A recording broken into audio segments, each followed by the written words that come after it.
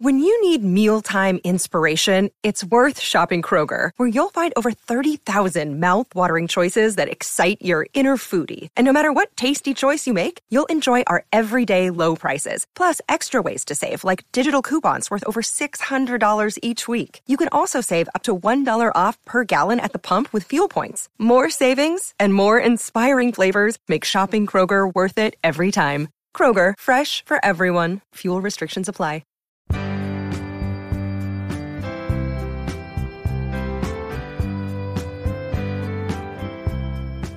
Hello, and welcome to After the Deluge. If you're new to the show, this is basically a podcast about Jackson Browne that goes album by album, starting with the first one, all the way up to the one we're going to talk about today, which is called Downhill from Everywhere. It comes out on July 23rd, and usually I start each episode with a Rolling Stone review, but there's not one on the site yet, so we're going to forego that, but we have a pretty special episode, so I'm not really worried about it. Our guest today is the ultimate authority on all things Jackson Browne. The guest is Jackson Browne. Somewhere midway through making this series, which just started with me recording interviews in the closet with friends and my cousins and my dad and stuff, I allowed myself the possibility of this episode happening, but I kind of never expected that it actually would. I'm elated that it did. It's a perfect way to wrap up this project, which really meant a lot to me. Huge thanks to Cree and Buddha and Jackson for making it happen. Before I move on, I just want to thank the guests by name who joined me. That's William Matheny, Ryan Page, Stephen Hayden, Kyle Cox, Dana Cox, Holly Gleason, Kit Rackless, Pete Francis, David Wild, Jonathan Bernstein, Anthony DeCurtis, and Angie Martosio. A couple of things. You can find me on Twitter at Routine Layup.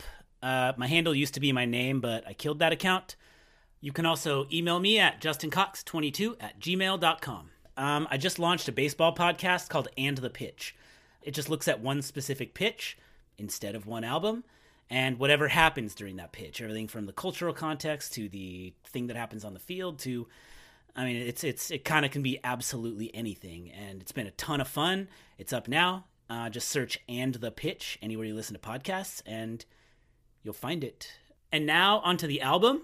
We start this conversation with the new record, Downhill from Everywhere. I kind of wanted to maintain the style of this podcast, and that is an album-by-album approach, and the new album is Downhill from Everywhere.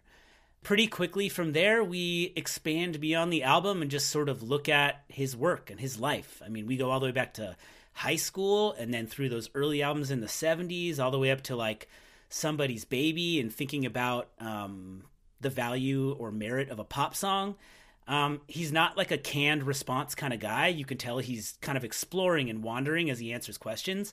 I choose to find some similarities in that to the songs he writes, which kind of never have an answer. They're always sort of like probing around with more questions, which is something I absolutely love about his music. And if this is your first time hearing the show, you should go back and listen to the rest of them. There are like 12 episodes there that cover 40 or 50 years. And that'll bring you up to current day, starting in like 1972. I like really enjoyed going back to this process of making one of these episodes, like mixing all the songs in and everything like that.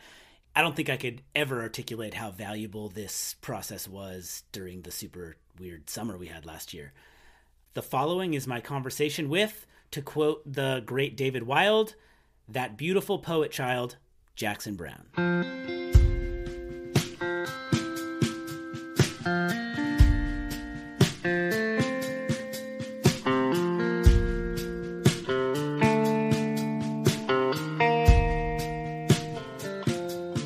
The Dreamer was a song that I tried to write, I don't know how many years ago. I've tried to figure it out, but I can't remember. It was a song that I tried to write about the Klan, which was very active in the Southwest as well as the South, was down on the border trying to prevent illegal aliens from coming across the border. And that was the opening line of the song. You know, well, the Klan's been down on the border. They say it's to keep law and order. And like, I just never could really get the thing to really, like open up and speak to me. And years later, and then the next time I tried to write it was the Minutemen are down on the border, because the Klan wasn't doing it anymore. Now it was the Minutemen, another right-wing kind of vigilante group. And, I thought the irony was that they were trying to uphold the law, but they were taking the law into their own hands, which is not, that's not the law. So I couldn't get that far with it in this scenario, but I had the melody, and I showed the melody to this friend of mine, Eugene Rodriguez, and we were in the studio with David Hidalgo working on some stuff for an album that I was invited to sing on. And not to take too long to tell you the story, but he's such a great thinker, and he acts on his ideals and his principles, and he's an intellectual who acts. And Eugene started writing about. He made it about somebody who comes to this country to give her, to make her future.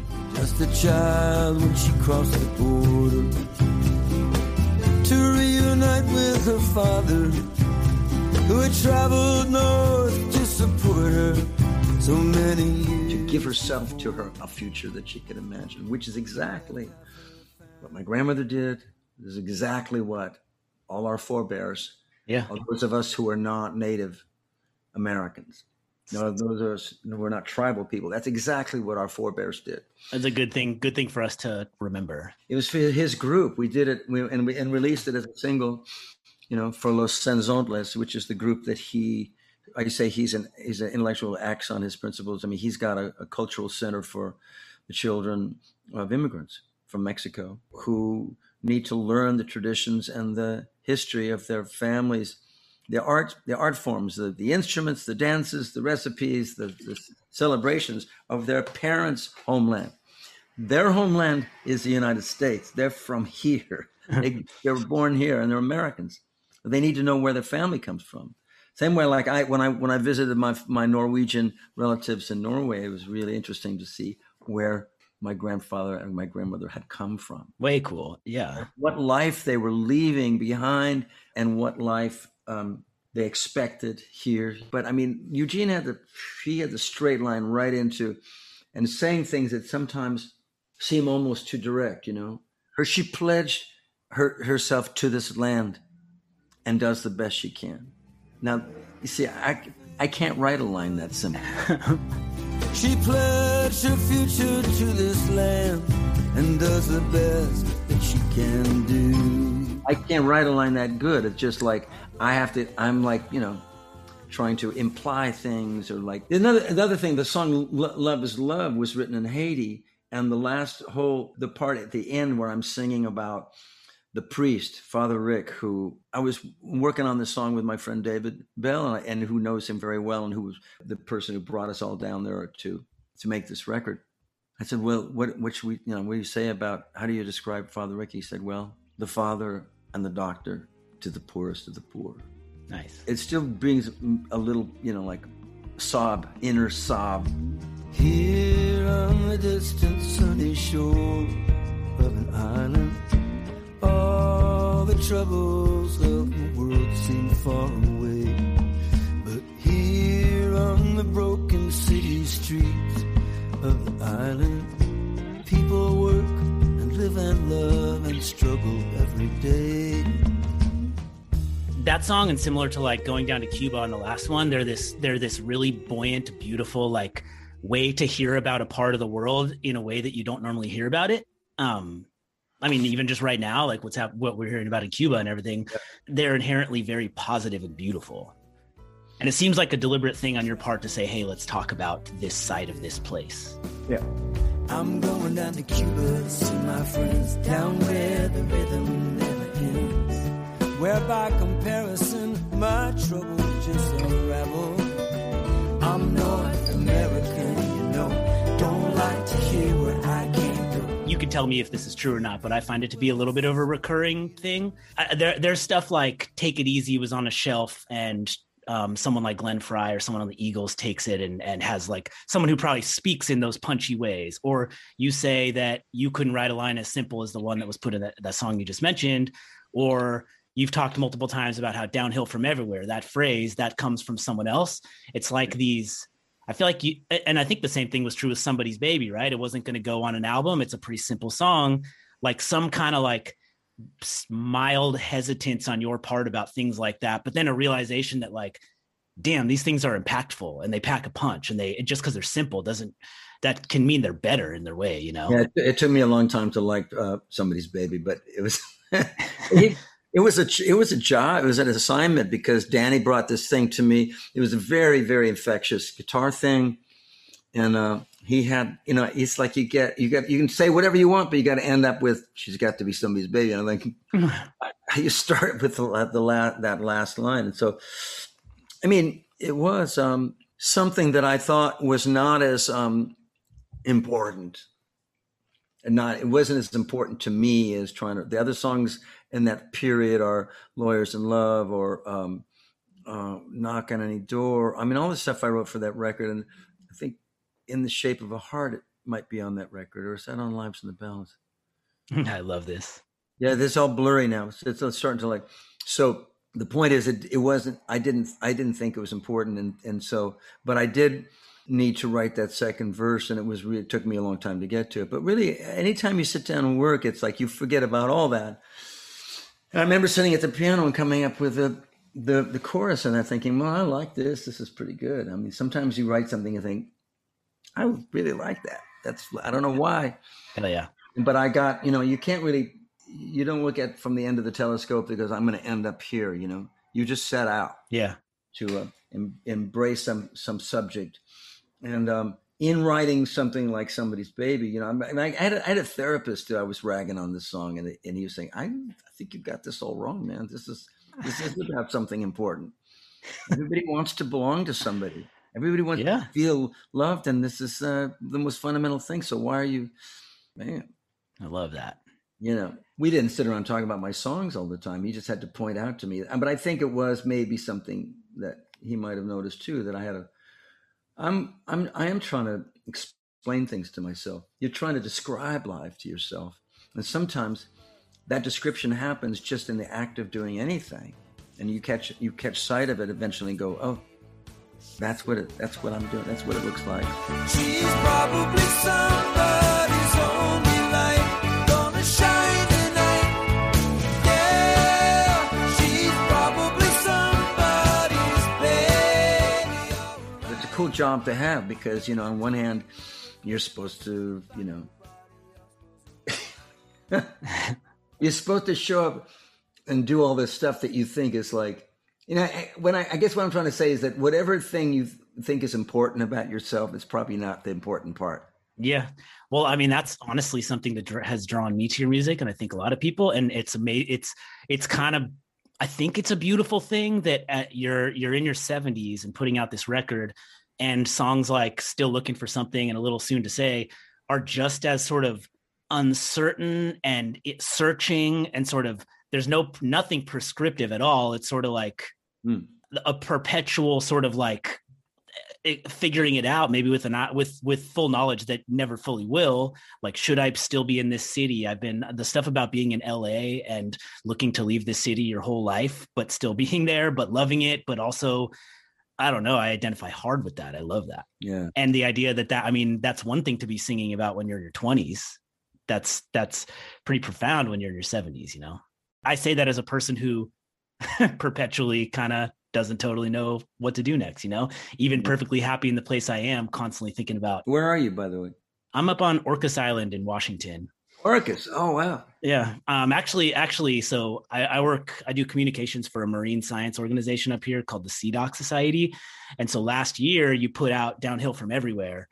And I was putting an event together and everything. And we have a science director who's like, he's a great scientist and everything, but has an extra eye towards sort of like the storytelling and communicating and kind of like activating people. And it's not an activist organization. It's purely like a science-based organization, but like the area here is called the Salish Sea, but only like 9% of people know what the Salish Sea is. And so my job, I'm the communications person. Part of my job is like, get more people to know what the Salish Sea is so that they can care about it. And there are 8 million people here, and out here on Orcas Island, it's easy to be like, Salish Sea is right there. I live on it.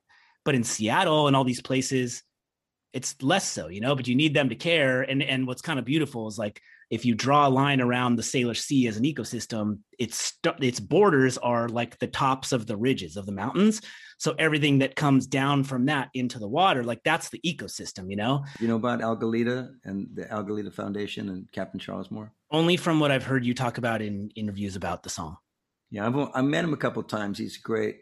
I mean, imagine being an oceanographer and like he's motoring across the Pacific, and he realizes he's just like, where'd all this plastic come from? He's just like, he happens to motor straight through the North Pacific Gyre. This is the garbage patch, right? Yeah, and he's the one that kind of like brought it to everybody's attention. But he's also the way of summing things up by saying the ocean is downhill from everywhere. It really brings you it brings into focus the fact that everything that humanity does produces waste that has got to go someplace, and that is going into the ocean or landfills. And even the landfills, I mean, it doesn't go anywhere. The plastic that we, yeah, it doesn't go anywhere. There's no way.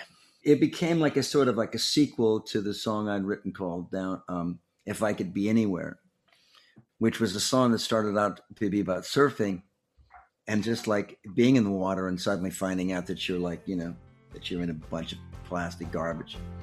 You have to admit it's clever, maybe the pinnacle of human endeavor, when things are made to throw away but never made to disappear.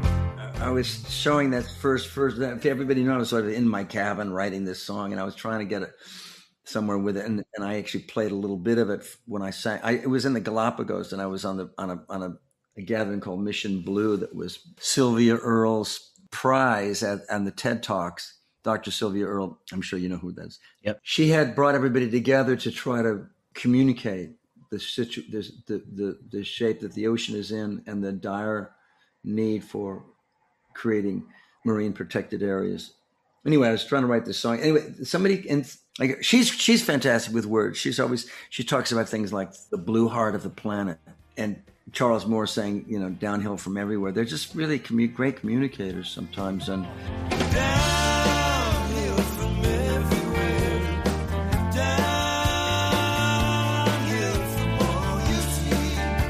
The ocean is downhill from gravity. Downhill from here, downhill from everywhere, downhill from all. to be involved, and then I got so many invitations from those ocean advocates and oceanographers to go join them on their boats, and I think, wow, that's to go out for a month at a time, to be collecting data and to be immersed in it. It's a really great life, I think. Well, if you're ever up on Orcas Island, we got a boat. Yeah. I had friends that used to go to Orcas every year. Craig Durgee and his wife, Judy. Someone told me when I was doing this podcast here, I was at like a bonfire, and they're like, this guy used to play with Jackson Browne, lives here. And yeah. I don't know. I've never talked to him. No idea. But yeah. He's got a cabin up there, I think. And I think that I don't know if they still go there. Or they still have it. I should ask them. Yeah, Craig and Judy. One time, Craig and this other musician got set adrift somehow. They got in a boat. They couldn't quite get it. Without the motor didn't work. There were no oars, and they literally drifted away from the dock and were drifting out to sea. Yikes! From Orcas. It was a big event. I just didn't know. People, heard about it later. It was just one of those, seeing the dock receding, and then pretty soon the island is receding. You're just out there. And this guy, oh man, what's Tim's name?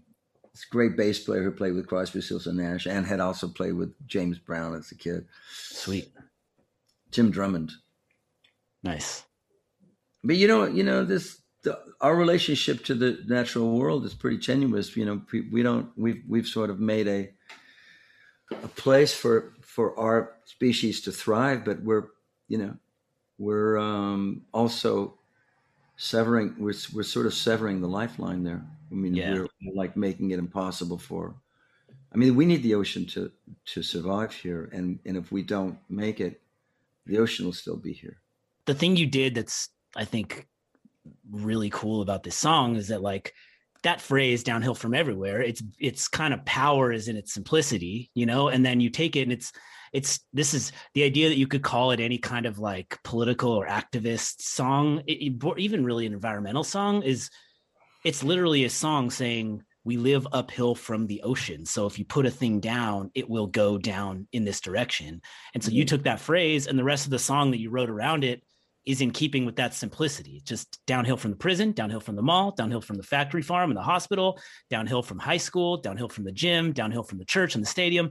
I mean, there's nothing politically said there. It's this is the world, and where do the things go when we let go of them? That's I think there's something impactful in that. And you've talked.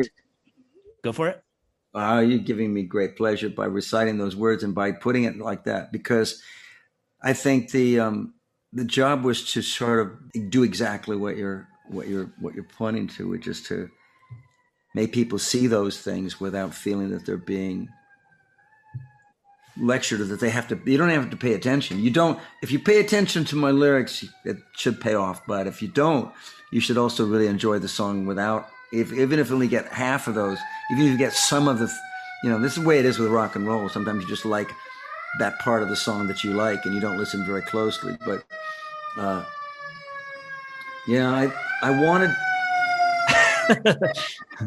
wanted to make a song that They come into your house? Yeah, coming for me. I wanted to make a song that you don't have to listen to linearly. It's got to be infectious enough that when you do hear it over and over again, you eventually hear all the song. And this is true of all the great songs that other people have written that I've taken into my consciousness. There's a moment in time when I was hearing Like a Rolling Stone probably for the 1,000th time, but it was also like the first time.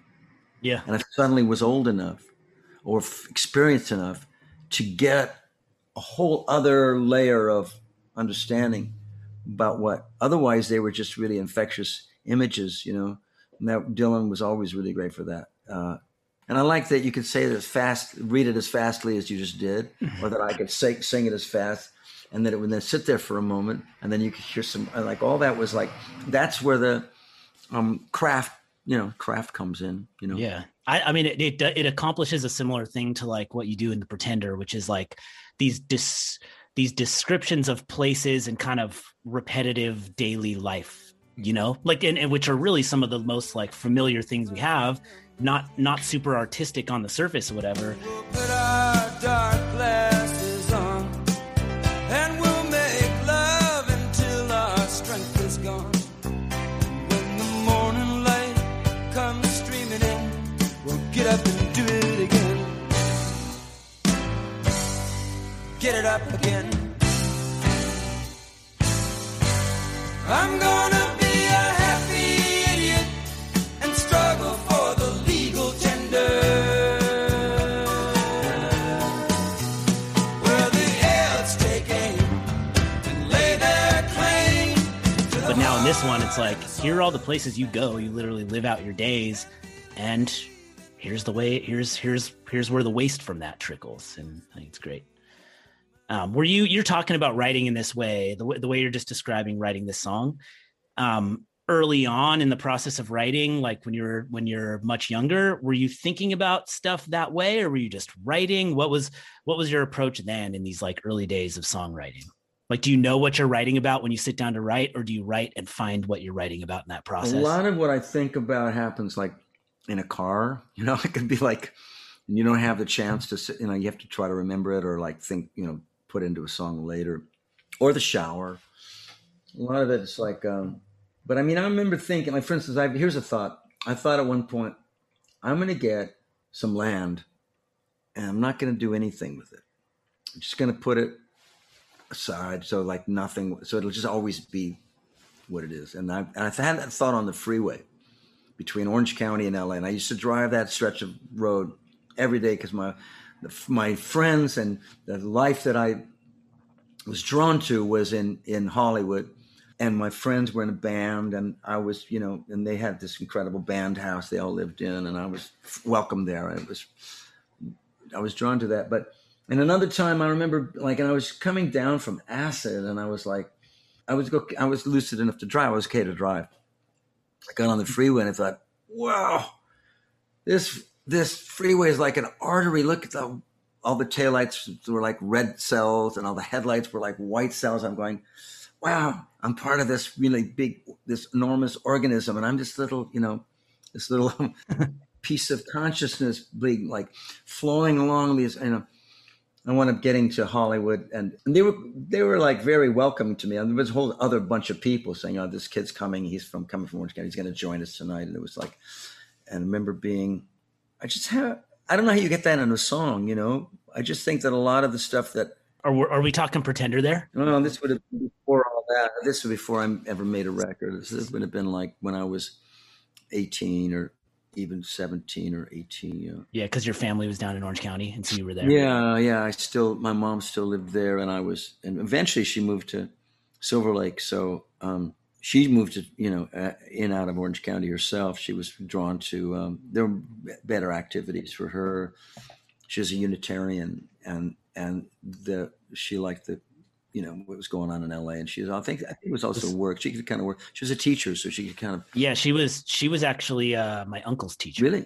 In the San Fernando Valley. Yeah, right. At I can't remember the school. I think Pacoima, maybe. I don't know. That's high school, maybe, or Poly High, or I don't know what grade she taught. Poly. Yeah, that's where my dad went. So my family's all, my cousins and stuff are all real big like Jackson Browne kids. They had this like greatest hits record that I heard I'm Alive a lot in my house as a little kid, and that was sort of passively consumed, and then come to high school. I remember taking this road trip down to my cousins, and I used to always camp in Leo Carrillo, like they're north of Malibu, south of Ventura.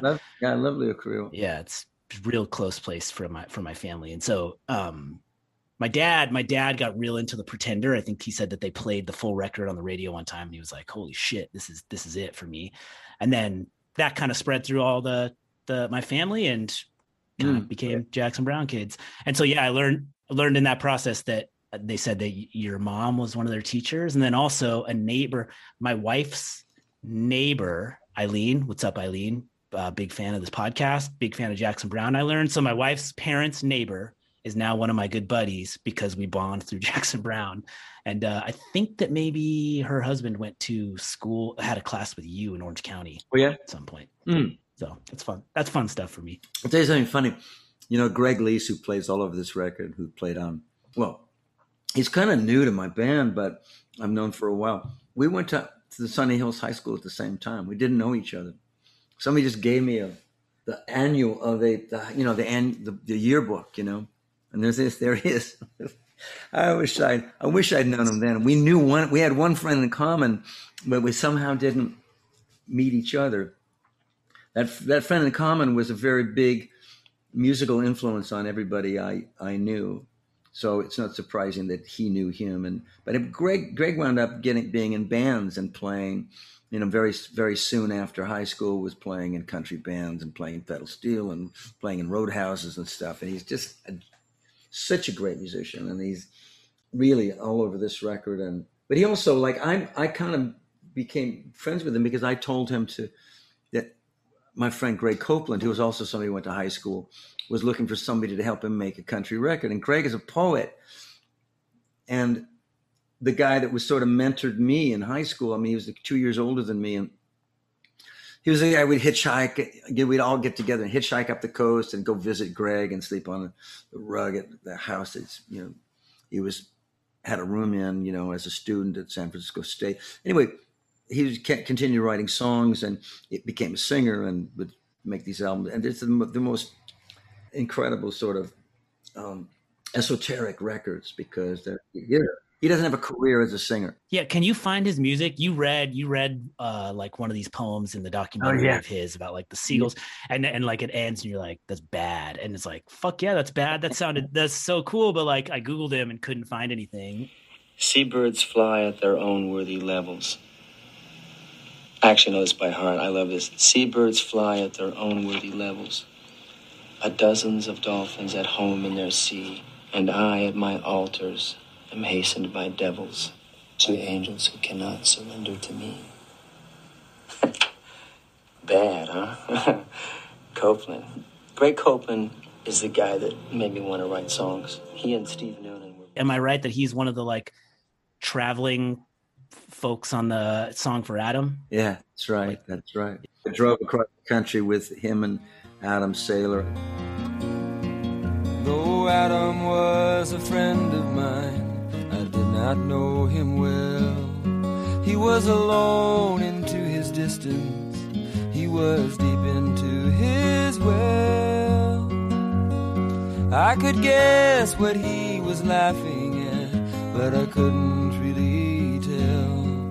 Now the story's told that Adam jumped, and I'm thinking that he fell. He made a record that Greg produced, that Greg Leish produced, because I told him, I just ran into Greg, and this is before I knew that he had anything. He didn't tell me for years that he'd gone to the same high school as me. I was like, what? What are you talking about?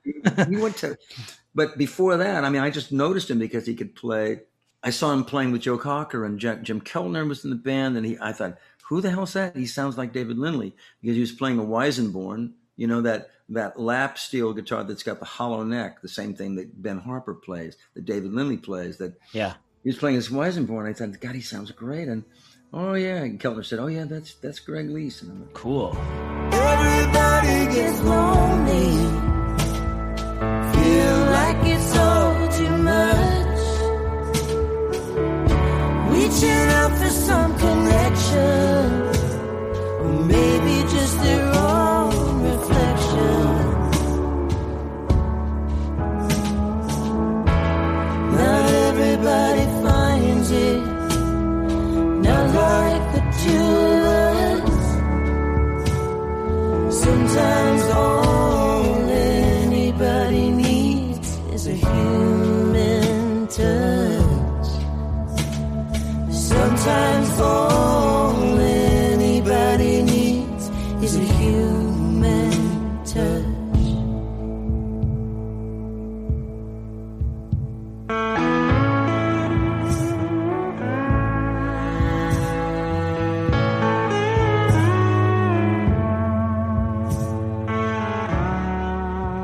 everybody who's really a working musician might get a really great job with somebody that pays high, but it doesn't mean that they're not still living kind of hand to mouth and have to take every little job.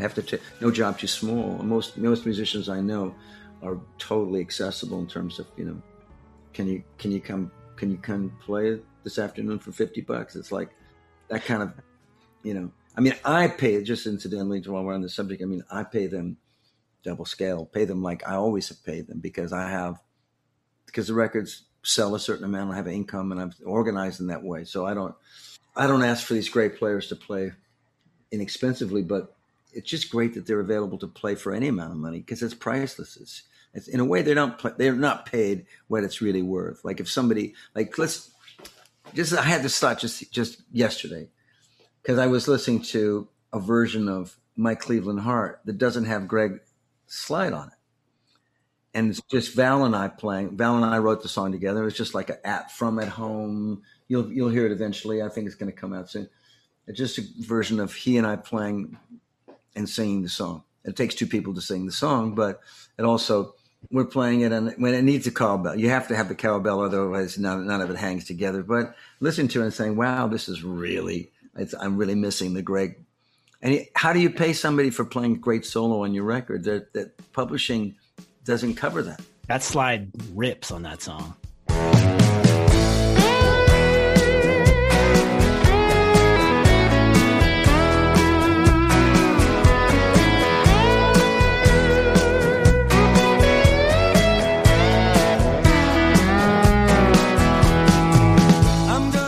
The slide is so infectious, and that's why it's doing so well. That's why you can listen to it. It comes on immediately, and it's really because at one point that was the first song that we recorded for this record, and it was recorded so long ago that we didn't look at it for a long time. And then when we had made a bunch more of the record, we were playing it along with everything, and Val and I looked at each other when we listened to this and thought, well, and Val was playing some slide thing. There was like, just the chords themselves are very infectious. All that. Yep. That's so. I mean, there's the songwriting and the way it gets credited, and the publishing and how that gets divided up. But no one really pays for the great solo.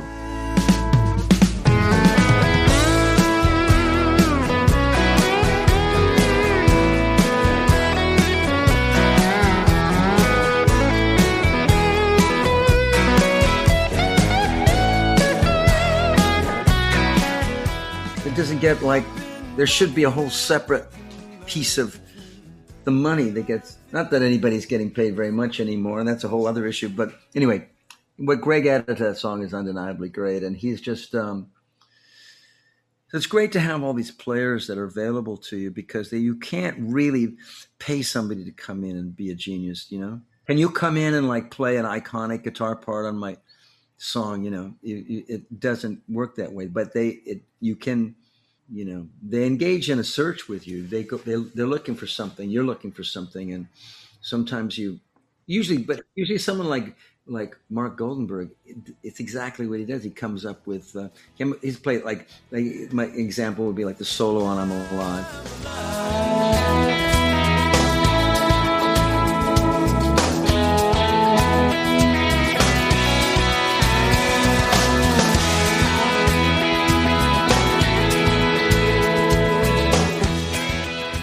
The solo on Sky Blue and Black.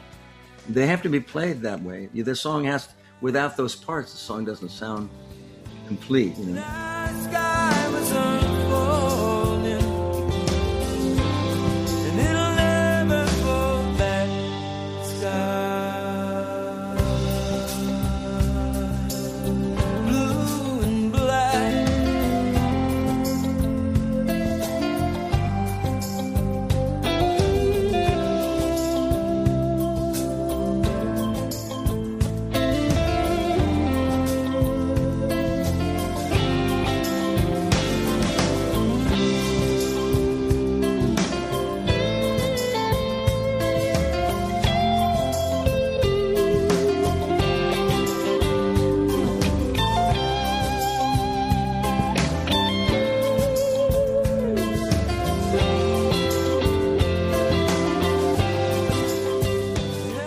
To that end, can I ask about, so I was in college when kind of like the rounds of solo acoustic records and tours and stuff like that you did, and I went to a few of those, and sometimes it's like, oh my God, this unearths a whole different thing on the song for me, and then sometimes it's like I don't know, mostly I just loved it. But those experiences of doing those solo acoustic tours, what's the process of revisiting old songs in that way for you? And also, why do you have like 10 guitars up there? Are they tuned differently, or what's happening there? Yeah. Well, the guitar thing first. Yeah, they're all set up to play in different tunings, and without which I can't even.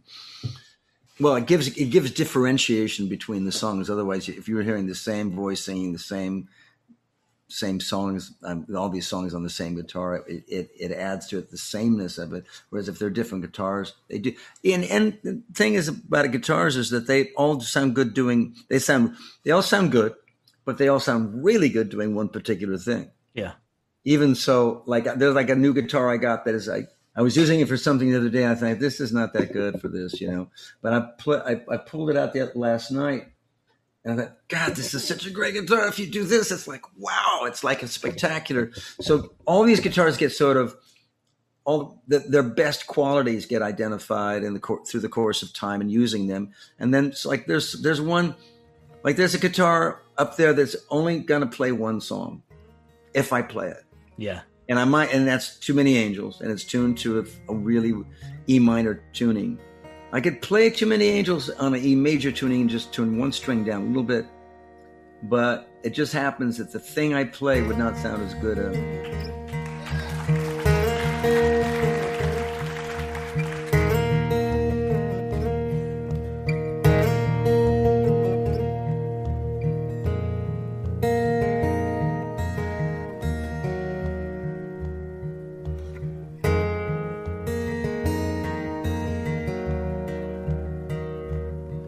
There's an angel on a ribbon hanging from the armored door.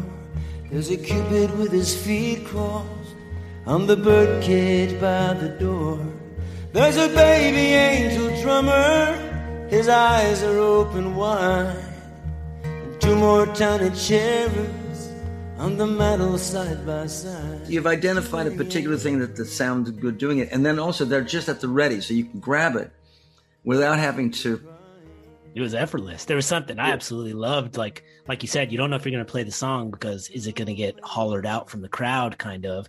Yeah. And then it's just sort of like get up, wander over, grab the right guitar, start playing the song, maybe wander over to piano. It's sort of like the perfect loose evening. I sort of realized that from Neil Young having a bunch of instruments in a circle, including a pump organ and all those things. I thought, well, that's a really great way of doing it. So you can just do whatever you feel like doing.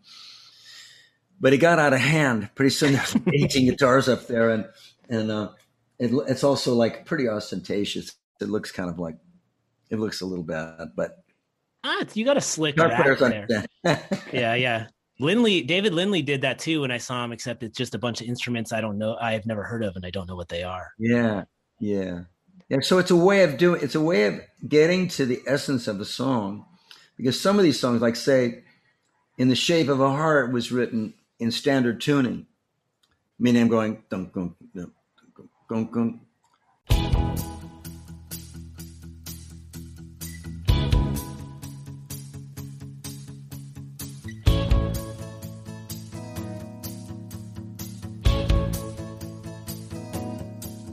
Was a ruby that she wore on a chain around her neck, in the shape of a heart. I mean, I'm just playing like a regular guitar, but it doesn't sound like much. And I had to find a tuning, and it turned out to be this E major tuning that I could play. And I had to learn how to play it in that tuning. But then I was able to play da da da da da, gong gong gong gong gong gong gong da da da da. I was able to play these open strings and make this thing sound a little bit bigger, and that gave me the chance to play this song well by myself. But it's a hard one to play, actually, and some of these songs are really hard to play by myself. And it's much. Sometimes I listen back to these solo shows. I said, "Oh God, somebody tackle me next time I start to go out there and play these by myself." They're like, you need a drummer, you need a bass player, play these songs. But here's the thing. Other people have told me, like a really good friend of mine who's a gallerist in Pacific Grove said, I said I was going to do a show. She said, "Oh, great. Well, are you going to play with your band, or are you going to play by yourself?" I said, "Well, I'm going to play with the band." She said, "Okay, well, I'll wait for you to come around by yourself." And I'm like, "What's that?"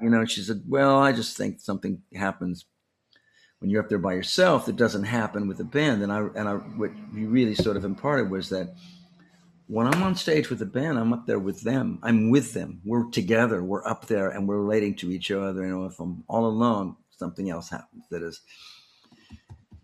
not covered up, or that is not impeded by relating with others. So there's something happens to the songs that, like, in the starkness of them. 100%. Pure songwriting. You get the pure intent of the song, provided that I can get it, that I can play it in time, sing it in tune. It's like a more of like a recitation, I suppose. And I think even then, I think part of what your friend is getting at is like, for you, you're going to look back and assess a recording of that a little differently than someone else. But anyone else, I know this was the experience for me, anyone else is going to go to that show and like the part of the beauty is in the spontaneity and imperfection and a certain cover song and sort of, I mean, I know as a person who's forgot my share of lyrics, I love that kind of stuff. That's if anything, that's like, okay, I'm not getting the, like, I never enjoy when someone says like, "Oh, this band's so good live, it sounds just like their CD." It's like, you don't want to sound just like their CD. That's not right. What right. Fun is that? That's what's great about my band is like we do creditable versions of the songs. We try to make it sound very faithful, but really, like they're gonna change it up. It's gonna be different because it's just a different day, and they're really good at, like, the two guitarists were particularly really good at joining up with each other and complimenting what the other is doing. They really are fans of one another. And they're like, if Val starts playing up something, Greg just automatically plays a complimentary thing. And so it's and I said to Val one time, I said, "You're so great at soloing. I love your solos." He says, "Yeah, no one really does it anymore." And I thought, did something happen that I didn't realize that? Really? Nobody? But I guess if you think about it, no. Like that is an old style thing to have there be solos. I know that in my childhood, like in the 90s, I was like exactly squarely in the spot where I think what happens is, like, take rock bands in the 80s, the solos get bigger and bigger and crazier and more it just becomes like kind of clownish and ridiculous. And so then you get like a Nirvana overcorrection that's like, if there's even going to be a solo, it's going to deliberately sound kind of like dissonant and bad. and so I think that it's like, it's all kind of reacting to each other. I know that I love a great solo, and then at the same time can very much be turned off by one that just feels like a big show off move, you know?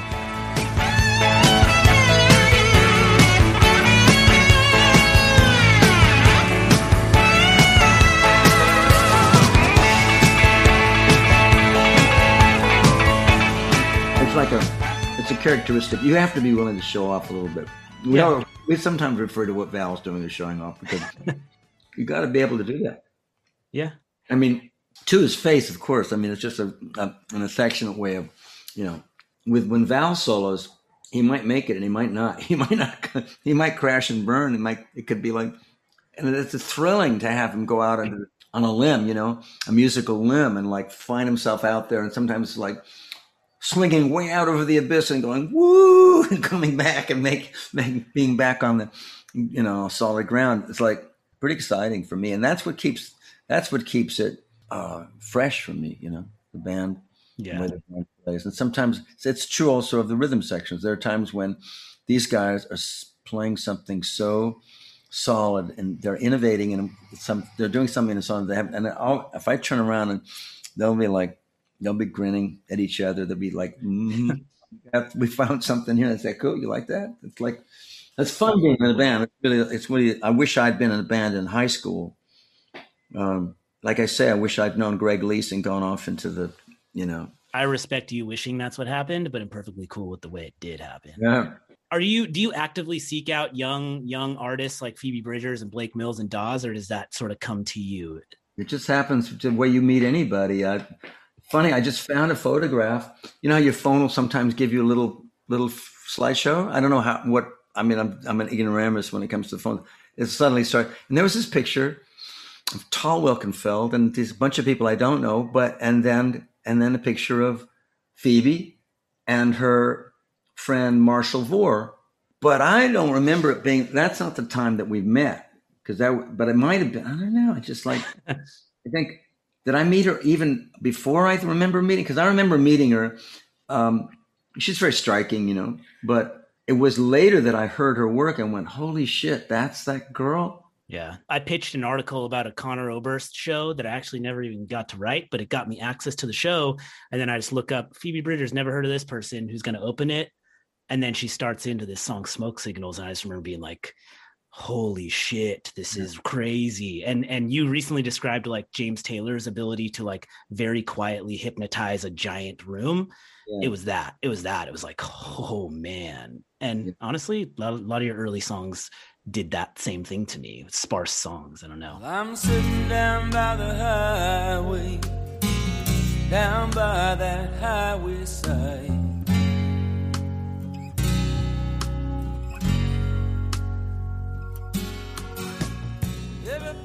Dreams are rolling down across the places in my mind, and I've just had a taste of something fine.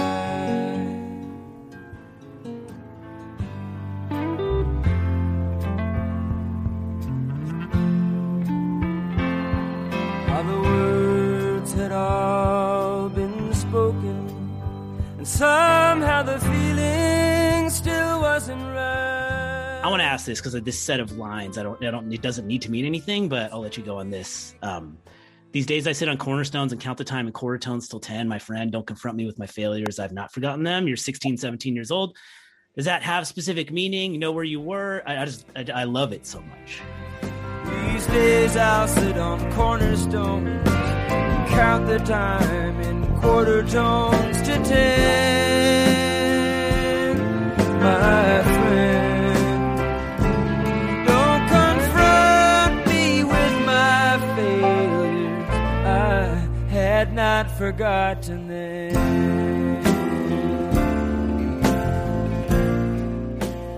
Another imperfect line, you know, another line that I didn't quite. It doesn't need an answer, and maybe it's better not having one, if I'm honest.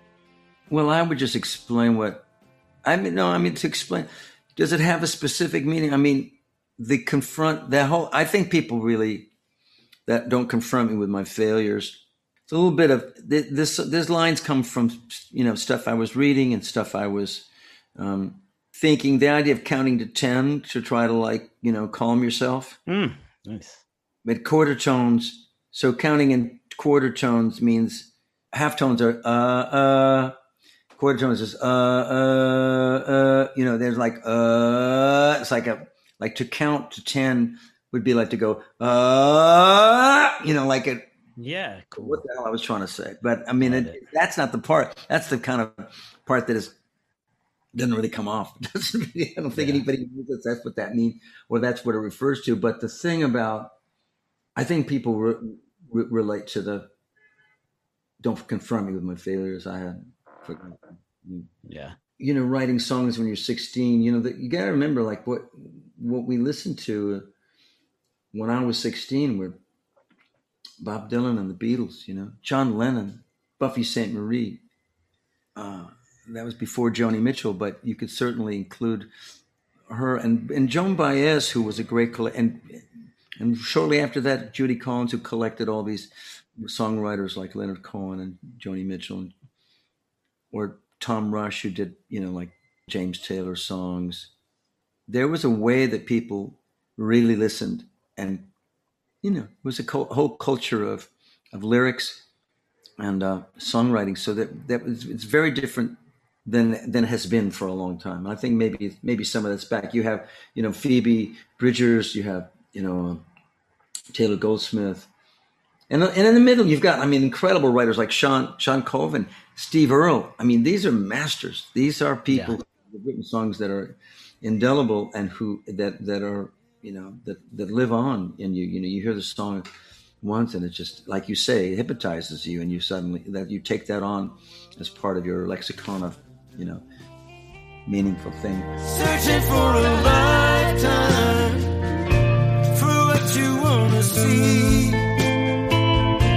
when all we've ever needed has been there all along inside of you and me. I want to see you holding out your light. I want to see you find your way beyond the sirens and the broken night, beyond the sameness of our day. And after what we've come to live with, I wanna know if you're okay. I've gotta think it's gonna be alright. It's just a little soon to say. Thanks for having me on your show. Thanks for making the music that made the show possible, and thanks for doing this. It was the perfect way to punctuate this little project. A lot of fun. Thanks, man. I hope to get to talk to you again sometime, and by all means, Ireland or Orcas, and someplace. Okay. I'm on Orcas. Hit me up. Okay. All right.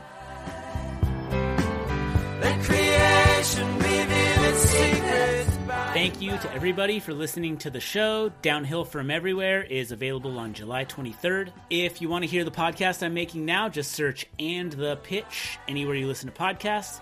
You can find me on Twitter @Routine Layup. Look for any information from this episode in the show description, and thank you very much.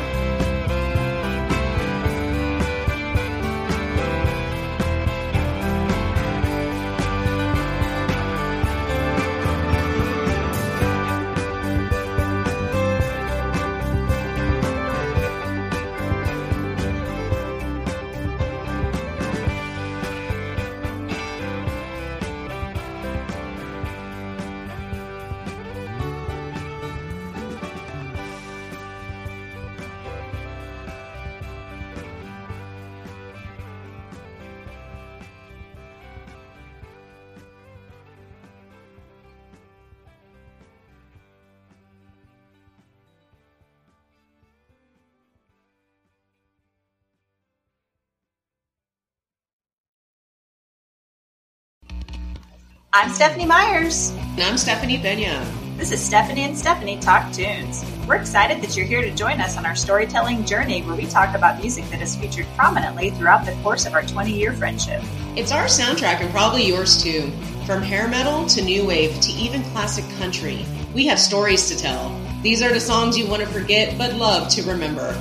Join us as we talk about the music that shaped our lives, including the music videos we watched a million times on MTV, BET, and VH1. Every other Wednesday, we'll be bringing you our stories, memories, and fun facts related to songs and artists. Be sure to check out our episode archive where we've discussed artists ranging from David Bowie and Tom Petty to Willie Nelson and Kool and the Gang. You don't want to miss out. Listen to us on Spotify, Apple Podcasts, Pocket Casts, Overcast, and anywhere else you get your podcasts. And guess what? We're now a proud member of the Pantheon Podcast Network. Be sure to follow us on the socials. That's Instagram, Facebook, and TikTok at Stephanie's Talk Tunes, and on Twitter at Stephanie's Talk. That is Stephanie's plural, Stephanie's Talk Tunes. So come one, come all. There's no VIP passes required. All music junkies admitted.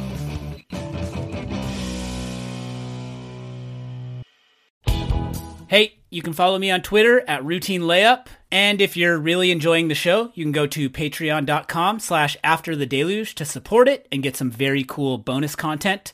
There is a link in the show description.